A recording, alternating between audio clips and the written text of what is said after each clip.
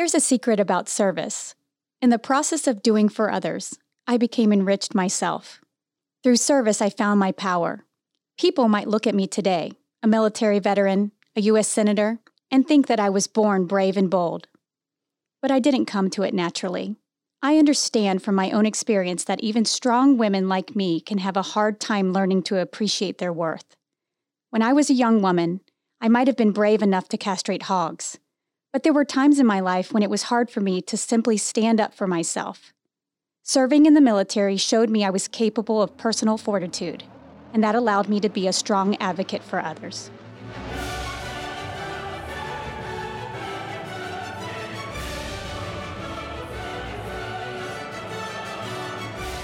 Welcome to Glorious Professionals, episode 20. I'm Jason, here with Emily. Our guest today is Senator Joni Ernst of the great state of Iowa.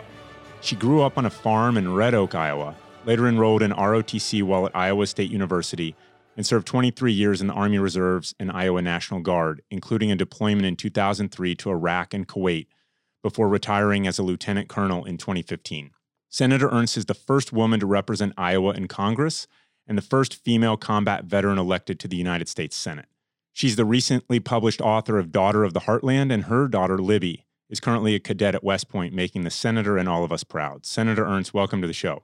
Oh, thank you so much, Jason and Emily. I'm glad to be with you. You grew up on a farm in Red Oak, Iowa, population 5,742. Now, before we get to your military service, I would love for you to tell us how your experience as a farmer in Southwest Iowa took you to the Ukraine in 1989 during the Cold War. Yes.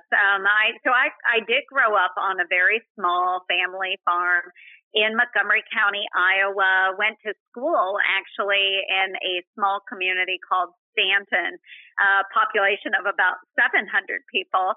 But we all grew up on farms or engaged in rural activities, and just having that experience working hard with my hands and on a farm, it led me to an opportunity to engage in an agricultural exchange in college. So while I was at Iowa State University between my freshman and sophomore year, I went with other Iowa young people and stayed on a collective farm in Ukraine.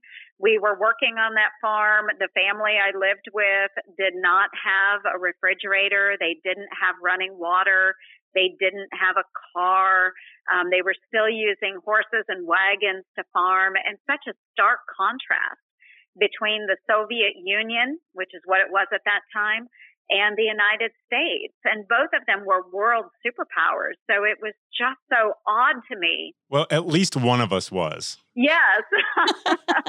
So many advantages in the United States. And so when we came together in the evening on that collective farm, we would visit with the community members. And that first evening we all got together. The first question that was asked of us students from Iowa was, what is it like to be an American? And it really just emphasized something that I already knew, that we live in the greatest nation on the face of the planet. And the advantages that we have here in the United States come from innovation and working hard. And we're not limited by our government on what we can do and achieve. And so when I returned to Iowa State University, I decided, I love my country. I don't want to take these values and freedoms for granted anymore. And I decided the best way for me to give back was to join the military. So it seemed like that was a catalyst for you, though. I mean, it had really nothing to do with the military to go on an exchange to the Ukraine. And yet service became kind of what was inspired for you. It was. And oddly enough, the organization that was sponsoring this agricultural exchange was the Iowa Peace Institute. That's great. It is ironic. But I believe in Reagan's philosophy of peace through strength. And I believe because of that exchange, it really did drive me towards keeping peace here in the United States. by having strong leaders in the military. I think it's so important. And I wish more young folks would recognize what a great country we have. Well, I think there's a call to get out and see more of the world, to cross sort of lines, if you will. I mean, going to the Ukraine in 1989 was not something that most people were doing. And it's really clear from your story that that was a catalyst for huge change that would lead you to the military. It could lead other people down other paths of community service or the Peace Corps, or take your pick. But to unlock service seemed like a great thing that it did for you. And now your path was to go down the route in the military. So, I know you had a deployment in 2003, mostly in Kuwait, some time in Iraq. It was, obviously that's when the invasion was. What was that like in terms of where you'd come from to then where you found yourself? Well, at that time, of course, it was very chaotic. I was a young company commander deployed with the Iowa Army National Guard. And through the deployment, we were handed off. I think we served under 5 different commands while we were there, really just kind of pushed from one unit to the next, providing transportation support, providing force protection support. And it really was an honor to serve, and it was very chaotic. But the lessons that I learned and took out of that experience have led me, of course, into politics, but also provided me with an opportunity to see what difficult and challenging times really look like, and how I can compare what I saw on the ground in Kuwait and Iraq with what I see on the ground here in the United States Senate. So what would you say those lessons are? Well, number one, you have to assume prudent risk, and that's a lesson that I've lived by nearly my entire life. But understanding what those challenges are, understanding the way around those challenges, and finding our way to an objective. And just an example, on my first convoy into Iraq from Kuwait, my unit did not have maps. At that time, most units did not have maps. So what I did, I went to a Tennessee National Guard transportation unit that had already traveled up into Iraq, and they provided me a copy of their hand-drawn map. And I copied it down by hand, and we, each one of us down to our squad leaders, copied that by hand. And that's what we used going into Iraq. Was it risky? Sure, it was risky, but we had to know our destination and how to get there. And I apply that to the Senate today, assuming that risk. Sometimes we don't have all the answers. We don't have all the specifics, but if we have a goal, we'll keep driving towards it, assuming that risk. Because we want to do it for the good of the organization. Yeah, there's no perfect intelligence out there or a perfect map. And so you take what you get to get the job done. Yeah, absolutely, Emily. You just have to find a way forward and make it happen. I mean, I'll tell you, when I was over in Iraq in 2007, we did have maps, and it was also chaotic. So there's always room for adaptation and sort of believing in the mission, trusting your folks on the ground, and doing the best that you can for the people to your left and the people to your right. Exactly. In reading your book, I really love the part about your culture shock coming home, because I found it so relatable, and that you wanted Pizza Hut above anything else. And then when you saw all your stuff, you said, why do we need all this stuff? And reacted that way. Tell us about coming home. Yes, it was such a blessing. The unit, we spent 14 months mobilized, a year of that, of course, overseas, and coming home after living out of, a couple of duffel bags for an entire year, on a cot in a tent. You're so used to living in a very minimalist way, and then you get home, and everything seemed like excess. You learn to survive without a lot of the extras in life. And when I came home, it really was a shock to my system. Of course, living in a big 3-bedroom house and stereo and TVs, and so much of that we lived without. Most of the time, again, living in a tent or sleeping on the hood of a Humvee, or, for my guys and gals, sleeping on the back of a truck. That's how we learned to live. And so even the most simple things became a joy, I guess, in getting to know like Pizza Hut again. We didn't have that opportunity in theater, just to grab some fast food or something. And so, it just taught me appreciate the little things in life, and some of the excesses we really can do without. The part in your book that I was the most, I got teared up a little bit when you started talking about the knock at the door that you had to provide once you'd already come home with Joseph Millage. Can you tell us about that experience? Yes. It was a Friday at noon, and I remember it, like it was yesterday. I was eating with a group of friends at one of our local Chinese restaurants over the noon hour. And I got a call from the Iowa Army National Guard, and they were very apologetic. And they said, "We don't have anyone else that can do this job. Right now we really need you to go visit this mother." And it broke my heart because it was a death notification of a young sergeant from Glenwood, Iowa, that had been killed in Iraq. And so I, of course, was not going to say no. Thank heavens my dress uniform was at home and ready to go. So I called my deputy auditor down to the courthouse and said, "Ted, I won't be coming back this afternoon. I've got to go do something for the Guard." And he was a retired Guard member, and he knew exactly what that meant. So I met the chaplain in Glenwood, and we proceeded on to Carla Millage's home.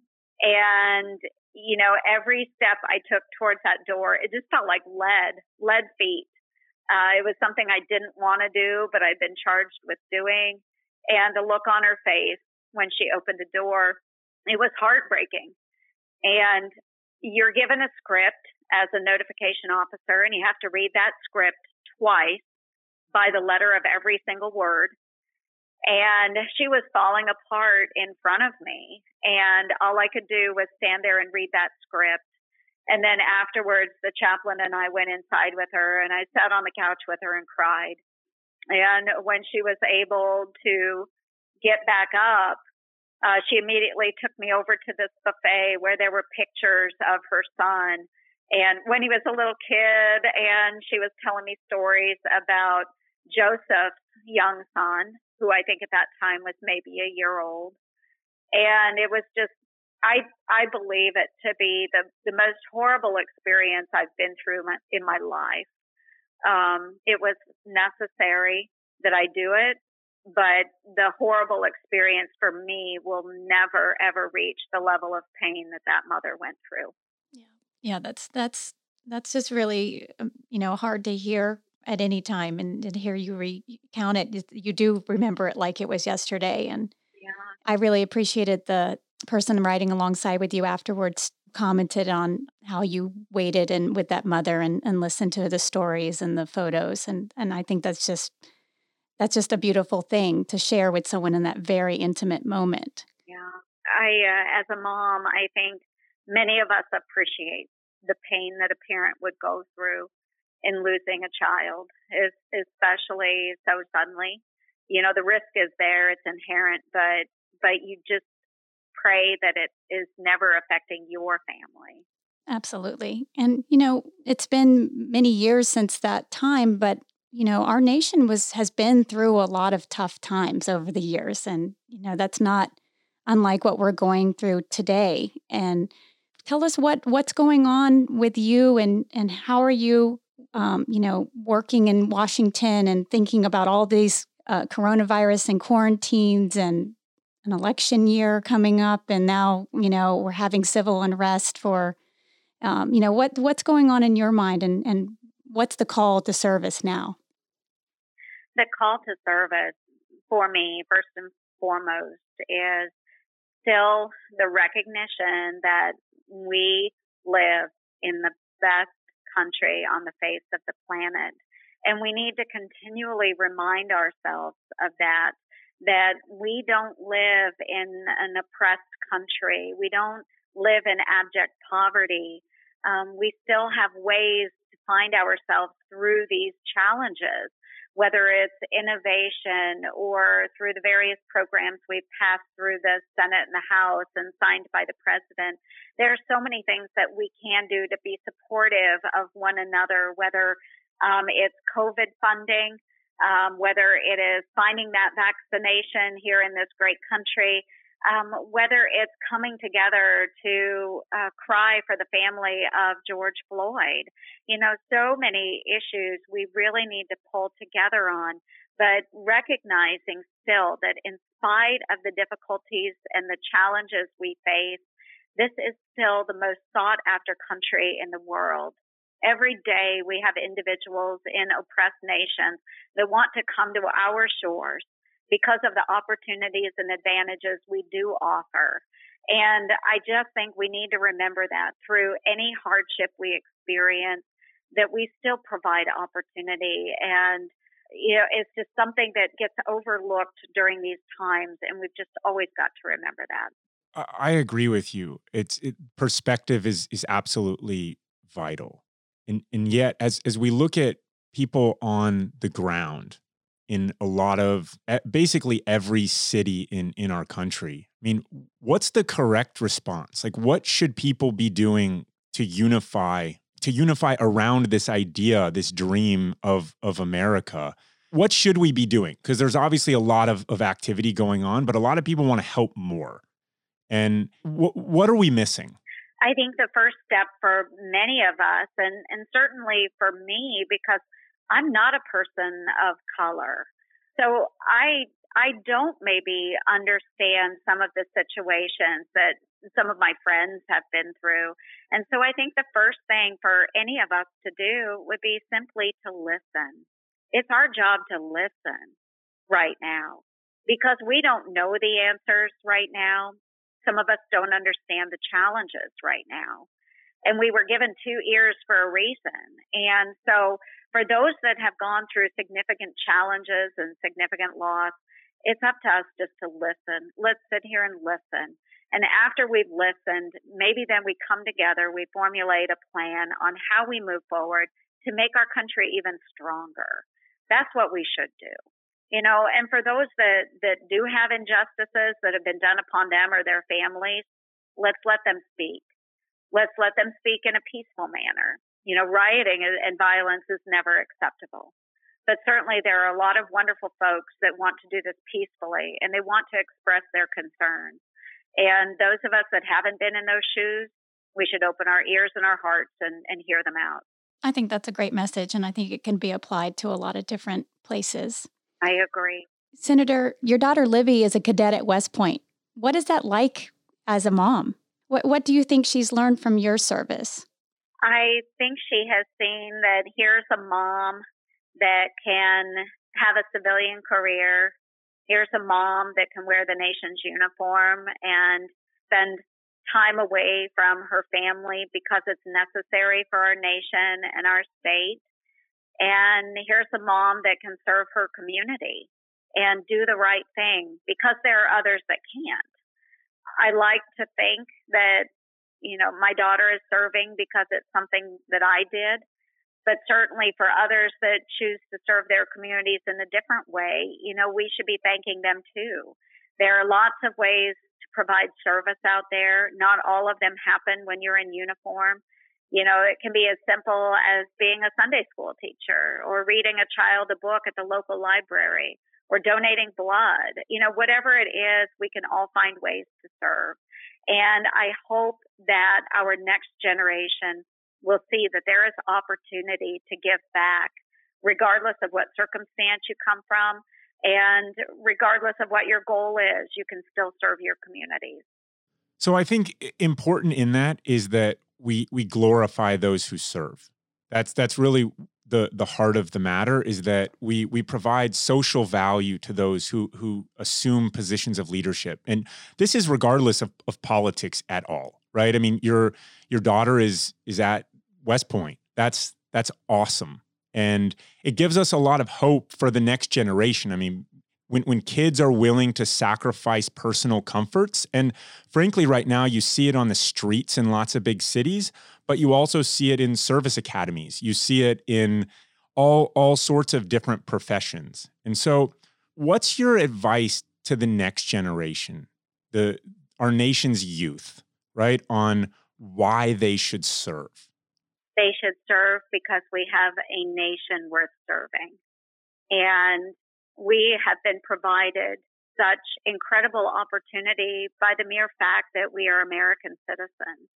There are no limits to our possibilities other than our own skills and abilities. And so I'd like it, if everyone could recognize the differences in all of the countries around the globe, and that we are provided such tremendous opportunity while others don't have that opportunity. And that's why so often, whether it's science and technology, whether it is national defense, there are so many other countries that turn to the United States as a leader.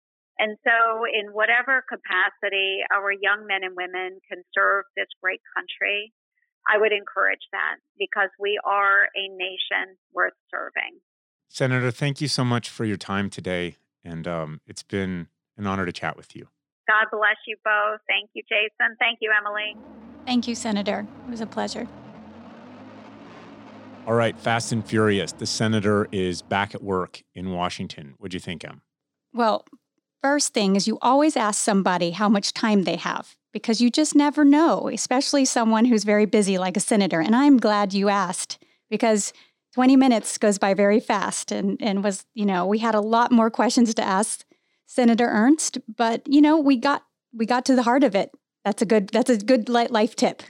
Yeah. So the other side of this is, we're very comfortable having politicians on this podcast. I just want to get that out there and say, this is not a political podcast. This is apolitical. And we took it from the vantage point of her service.